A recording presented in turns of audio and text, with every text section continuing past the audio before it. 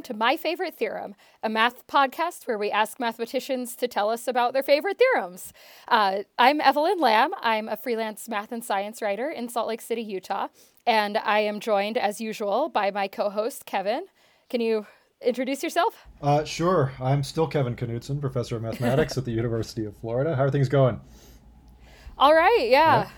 Well, we just talked yesterday, so I doubt much has changed, right? Right. Except I seem to have injured myself between yesterday and today. I think it's a function of being not 50, but not able to say that for much longer. Yeah, it happens. It does. Yeah. Well, hopefully your podcasting muscles have not been injured. I just need a few fingers for that. All right. So we are very happy today to welcome Ursula Witcher to the show. Hi, can you tell us a little bit about yourself? Hi, my name's Ursula. I am an associate editor at Mathematical Reviews, which if you've ever used MathSciNet to look up a paper or check your Erdős number or any of those exciting things, there are actually 16 associate editors like me checking all the math that gets posted on MathSciNet and trying to make sure that it makes sense. I got my PhD at the University of Washington in algebraic geometry. I did a postdoc in California and spent a while as a professor at the University of Wisconsin-Eau Claire, and then moved here to Ann Arbor where it's a little bit warmer to start a job as an Ann Arbor editor. being warmer is just kind of a scary proposition. It's barely even snowing. It's kind of weird. Yeah. Well, and yeah, you mentioned Mathematical Reviews.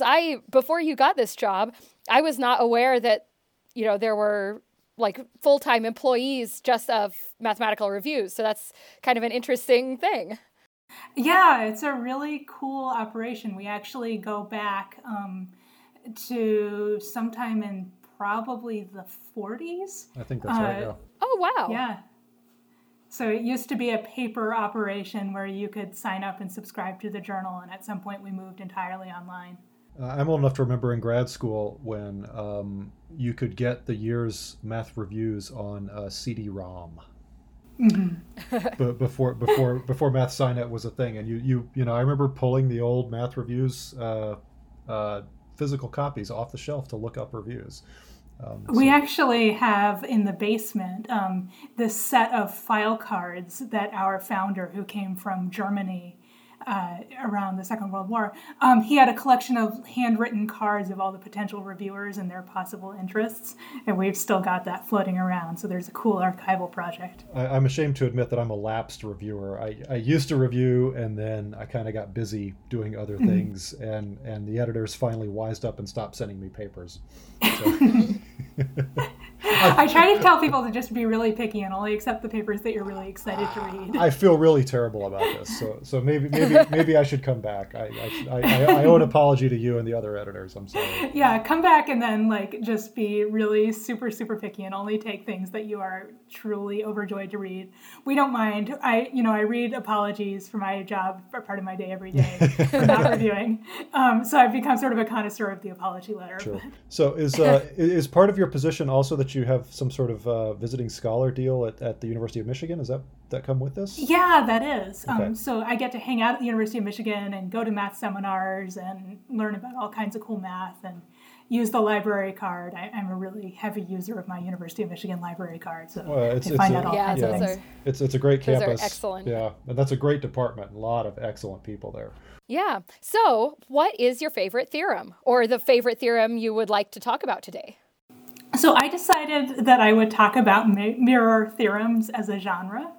Okay. I don't know that I have a single favorite mirror theorem, although I might have a favorite mirror theorem of the past year or two. But as a kind of class of theorems, these are a weird thing because they run kind of backwards. Like, typically, there's this thing that happens where mathematicians are just hanging out and doing math because math is cool. And then at some point, somebody comes along and is like, oh, I see a practical use for this, and maybe I can spin it off into biology or physics or engineering or what have you.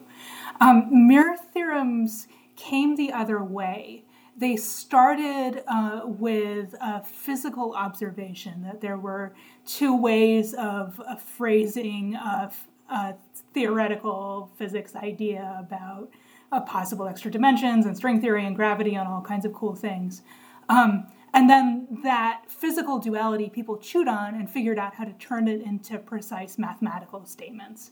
So there are lots of different precise mathematical statements encapsulating maybe something different about the way these physical theories were phrased, or maybe building then sort of chaining off of the mathematics and saying something that no longer directly relates to something you could state about a possible physical world, but that is still like a neat mathematical relationship you wouldn't have figured out without having the underlying physical intuition.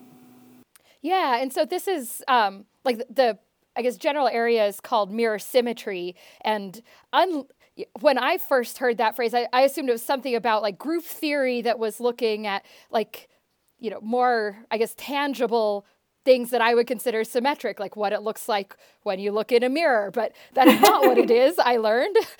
Yeah. So, yeah. So I can tell you why it's called mirror symmetry, although it's kind of a silly reason. The first formulations of mirror symmetry, people were looking at these spaces called Calabi-Yau threefolds, which are, so there are 3 complex dimensions, 6 real dimensions. They could maybe be the extra dimensions of the universe if you're doing string theory. And associated with a Calabi-Yau threefold, you have a bunch of numbers that tell you about its topological information, sort of general stuff about what is this 6-dimensional shape looking like. And you can arrange those numbers in a diamond that's called the Hodge diamond. And then you can draw a little diagonal line through the Hodge diamond.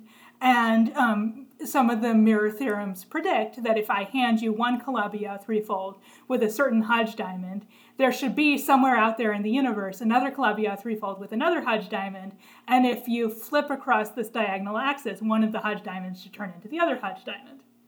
So there is a mirror relationship there, and there is like a really like simple reflection there.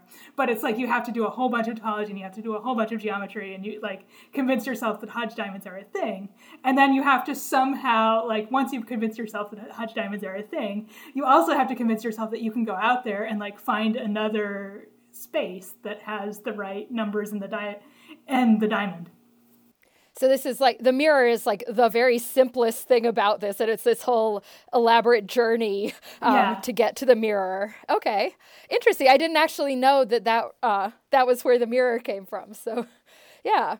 So can you tell us what these mirror theorems are here? Sure. So like one version of it might be what I said, that like given a Calabi-Yau manifold, like with this information, that it has a mirror. Or so then this diamond of information is telling you something about the way that the space changes. And there are different types of information that you could look at. You could look at how it changes sort of algebraically, like if you wrote down an equation with some polynomials and you changed those coefficients on the polynomials just a little bit, like sort of how many different sorts of things, how many possible deformations of that sort could you have. That's one thing that you can measure using like one number in this diamond. Okay. And then you can also try to measure symplectic structure, which is related more to sort of physicsy information that happens over in a different part of the diamond. And so another type of mirror theorem, like a maybe more precise type of mirror theorem, would say, okay, so these deformations measured by this Hodge number on this manifold are isomorphic in some sense to these other sorts of deformations measured by this other Hodge number on this other mirror manifold. Is there some trick for constructing these mirror manifolds if they exist? Yeah, there are. There are sort of recipes, and one of the games that people play with mirror symmetry is trying to figure out where the different recipes overlap, when you've like really found a new mirror construction and when you've found just like another way of looking at an old mirror construction. If I hand you one manifold, does it only have a unique mirror? Does it have multiple mirrors? So my advisor tried to teach me Hodge theory once, and I can't even remember exactly what goes on, except there's some sort of bigrading in the cohomology, right? Is that where this diamond shows up? Yeah, exactly. So like you think back to when you first learned complex analysis, and there was like the DDZ direction, and there was the DDZ barb direction. Right. And we're working in a setting where we can break up the cohomology really nicely and say, okay, these are the parts of my cohomology that come from like a certain number of like holomorphic, like DDZ kind of things. And these are the other pieces of cohomology that can be decomposed and look like DZ bar. And since it's a Kähler manifold, everything fits together in a nice way. Right. Okay. There. That's all I needed to know, I think. That's it. You summarized it. You're done. So, I have a question. When you talk about like mirror theorems, I feel like some amount of mirror symmetry stuff is still conjectural, or I feel like my brief perusal of Wikipedia on this topic indicates that there are some conjectures involved. And so how much of these theorems are like in different settings these mirror relationships hold, and how much of them are like small steps in this one big conjectural picture? Does that question make sense? Yeah. So I feel like we know a ton of stuff about Calabi-Yau threefolds that are realized in sort of like the nice natural ways that physicists first started writing down things about Calabi-Yau threefolds. When you start getting more general on the mathematical side, for instance, there's a whole flavor of mirror symmetry that's called homological mirror symmetry that talks about derived categories and the Fukaya category. A lot of that stuff has been very conjectural and is at the point where people are starting to write down specific theorems about specific classes of examples. And so that's like maybe one of the most exciting parts of mirror symmetry right now.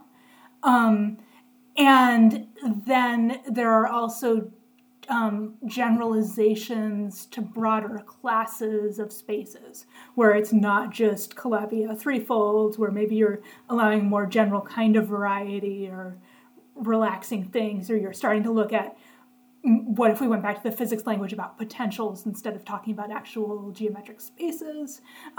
Those start having more conjectural flavor. Okay, so a lot of this is in like the original thing, but then there are different kind of settings where mirror symmetry might be taking place. Yeah. Okay. And I assume if you're such a connoisseur of mirror theorems that this is related to your research also. What kinds of questions are you looking at in mirror symmetry? Yeah, so I spend some time just playing around with different mirror constructions and seeing if I can match them up, which is always a fun game, trying to see what you know. Lately, what I've been really excited about is taking the sort of classical, old-fashioned hands-on mirror constructions where, like, you know, I can hand you a space and I can take another space and I can say these two things are mirror manifolds. And then seeing what knowing that tells me maybe about number theory, about maybe doing something over finite fields or in a setting that like is less obviously kind of geometry, but where maybe you can still exploit this idea that you have all of this extra structure that you know about because of the mirror and start trying to prove theorems that way. Oh, wow. I did not know there was this connection to number theory. This is like a whole new tunnel coming out here. Yeah, no, it's super awesome. We were able to like make predictions about zeta functions of like K3 surfaces. And in fact, like we have a theorem about a factor of a zeta function for Calabi-Yau manifolds of any dimensions. Like, and it's a very specific kind of Calabi-Yau manifold, but like it's so hard to prove anything about zeta functions.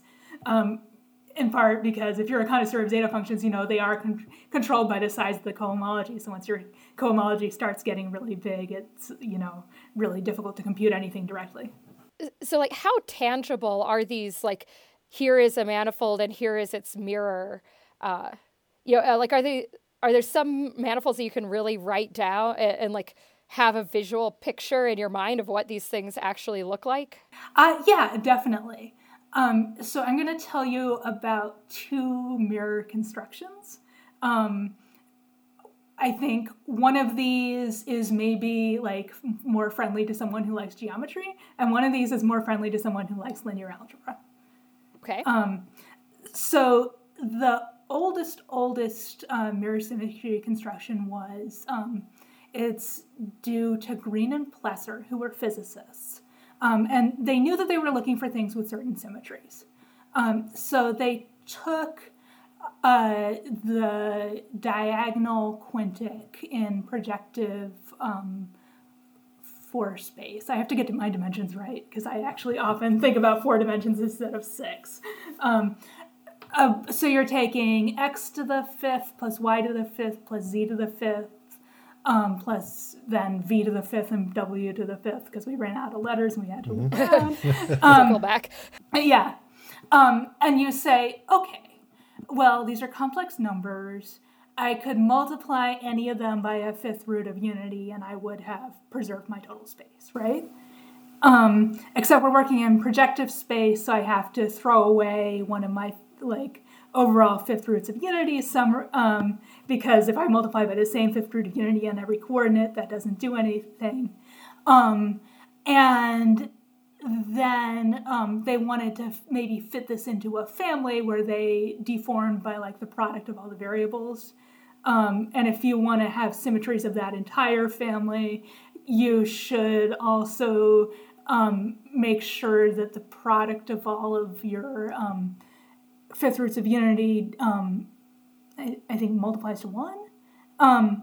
So anyway, you throw out a couple of 5th roots of unity because you have these other symmetries that from your ambient space and the things that you're interested in, and you end up with basically 3 5th roots of unity that you can multiply by.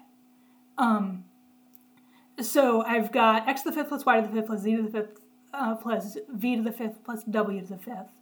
And I'm modding out by z mod 5z cubed. Okay. Right. So I'm identifying all of these points in this space, right? I'm just got 125 different things and I'm shoving all these 125 different things together. So when I do that, this space, which was all nice and smooth and friendly and it's named after Fermat because Fermat was interested in equations like that. All of a sudden I've made it really stuck together and messy and singular. Okay. Right. So I go in as a geometer and I start blowing up, which is what algebraic geometers call this process of going in with your straw and your balloon and blowing and smoothing out and making everything all nice and shiny again, right? Right. And when you do that, you've got a new space, and that's your mirror. Okay. So you blow up all the singularities? Yeah, you Okay. resolve the singularity. That's a lot. Yeah. So what you had was you had something which is floating around in P4. And because we picked a special example, it happens to have a lot of algebraic classes. But a thing in P4, the only thing algebraic piece you really know about it in it is intersecting with a hyperplane. Mm-hmm. So it has lots and lots of different ways you can vary all of its different complex parameters on only this one algebraic piece that you know about. And then when you go through this procedure, you end up with something which has very few algebraic ways to modify it. It actually naturally has only a 1-parameter algebraic deformation space. But then there are all of these cool new classes that you know about because you just blew up all of these things. So you're trading around the different types of information you have. You go from lots of deformations on one side to very few deformations on the other. Okay. So that was the geometry. What's the linear algebra one? Okay. So the linear algebra one is so much fun. Let's go back to that same space. I wish our listeners could see how big your That's smile right. is right now. This really is remarkable. It is truly amazing. Right. So we've got this polynomial, right? X to the 5th plus y to the 5th plus z to the 5th plus w to the 5th and v to the 5th. And that thing I was telling you about finding the different 5th roots of unity that we could raise things to, that's a super tedious algebraic process, right? Where you just sit down and you're gosh, I can raise different parts of the variables 5th roots of unity. And then like I throw away some of my fifth roots of unity. So you start with that, the equation and this sort of like little algebraic crank that you run to get a group associated with it. And then you convert your polynomial equation to a matrix. In this case, my matrix is just going to be like all fives down the diagonal. Okay. But you can do this more generally with other types of polynomials. The ones that work well for this procedure have all kinds of fancy names like loops and chains and Fermat. So like Fermat is just the like different pure powers of the variables. Loops would be if I did something like x to the fifth plus y to the fifth plus z to the fifth, and then I like looped back around and used an x again. Mm-hmm. Okay. Or like, sorry, it should have been like x to the fourth y and then y to the fourth z and so on. So you can really see the looping like about to happen. And then chains are a similar thing, only you don't loop back. Okay. Anyway, so given one of these things, you can just like read off the powers on your polynomial and you can stick each one of those into a matrix. And then to get your mirror, you transpose the matrix. Oh, of course. And then you run this little crank to tell you about an associated group. Okay. So getting like which group goes with your transpose matrix is kind of a little bit more work. But like I love the fact that you have this like huge complicated physics thing with all this stuff about the Hodge diamond, and then you're like, oh, and now we transpose a matrix. Mm-hmm. And you know that it's like a really great duality, right? Because if you transpose the matrix again, you get back where you started. Sure. Right. Yeah. Well, and it seems like so many questions in math are, how can we make this question into linear algebra? It's just like one of the biggest hammers mathematicians have. Mm-hmm. Yeah. So another part of this podcast is that we ask our guest to pair their theorem, or in your case, set of theorems or flavor of theorems, with something. So what have you chosen as your pairing? I decided that we should pair the mirror theorems with really fancy ramen. Okay. Yeah.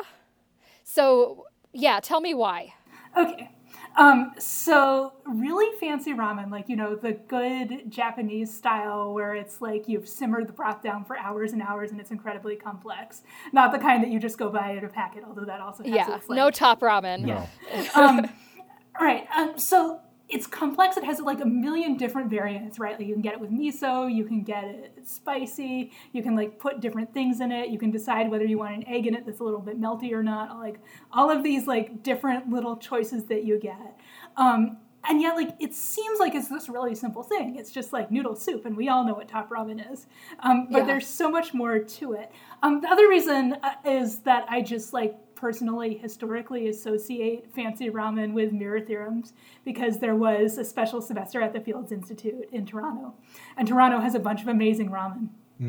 So a lot of the people who were there for that special semester grew to associate the whole thing with fancy ramen, to the point where one of my friends who's an Italian mathematician, we were like some other place in Canada, I think it was Ottawa, and she was like, well, why don't we just get ramen for lunch? And I was like, sorry, it turns out that like Canada is not like a uniform just like source of amazing ramen that was special to Toronto.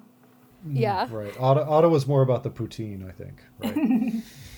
Yeah. I mean, absolutely. There's great stuff in Ottawa. It just like didn't have this beautiful ramen mirror symmetry pairing that we had all grown to love.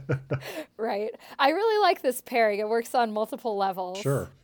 It's personal, but it also works, conceptually. It's really good. Yeah. Well, so how long have you been at Math Reviews? I think I'm in my third year. Okay. Do you enjoy it? I do. It's a lot of fun. Is it a permanent gig, or are these things time limited? Yeah, it's permanent. And in fact, we are hiring a number theorist. So if you know any number theorists out there who are really interested in, precise editing of mathematics and writing about mathematics and cool stuff like that, tell them to look at our ad on Math Jobs. We're also hiring in analysis and math physics. And we've been hiring in combinatorics as well, although that was a faster hiring process. Yeah, and we also like to, plug things that you're doing. I know in addition to math, you have many other creative outlets, including some poetry, right, related to math? That's right. Where can people find that? Well, you can look at my website. Let's see. If you want the poetry, you should look at my personal website, which is yarntheory.net. Okay. There's one poem that was just up recently on Joanne Brownie's blog. And yeah, that's right. Yeah. And I have a poem that's coming out soon, I'm not sure how soon, in Journal of Humanistic Math. Mm-hmm. Yeah, it's a really goofy thing where I made up some form involving, like, the group of units, like, for the multiplicative group associated to the field of 7 elements, and then, like, played around with that. So... Yeah, I'm really, really looking forward to getting into that. And do you have a little bit of explanation of the mathematical structure in there? Just the very smallest. I mean, I think what I did was I listed, like, I found the generators of this group, and then I, listed out where they would go as you generated them, and then I looked for the ones that, like, seemed like they were repeating in an order that would make a cool poem structure. Okay, cool. Yeah, well, thanks a lot for joining us. We'll be sure to share all that, and hopefully people can find some of your work and enjoy it. Cool. Thanks, Ursula. Thanks so much for having me. Thanks for listening to My Favorite Theorem, hosted by Kevin Knutson and Evelyn Lamb. The music you're hearing is a piece called Fractalia, a percussion quartet performed by 4 high school students from Gainesville, Florida. They are Blake Crawford, Gus Knutson, Del Mitchell, and Bao Chan Nguyen. You can find more information about the mathematicians and theorems featured in this podcast, along with other delightful mathematical treats, at Kevin's website, kpknutson.com, and Evelyn's blog, Roots of Unity, on the Scientific American Blog Network. We love to hear from our listeners, so please drop us a line at myfavoritetheorem@gmail.com, or you can find us on Facebook and Twitter. Kevin's handle on Twitter is @NivikNozdunk, that's Kevin spelled backwards, followed by Knutson spelled backwards, and Evelyn's is @EvelynJLamb. The show itself also has a Twitter feed. The handle is MYFAVETHM. That's @MyFavoriteTheorem. Join us next time to learn another fascinating piece of mathematics.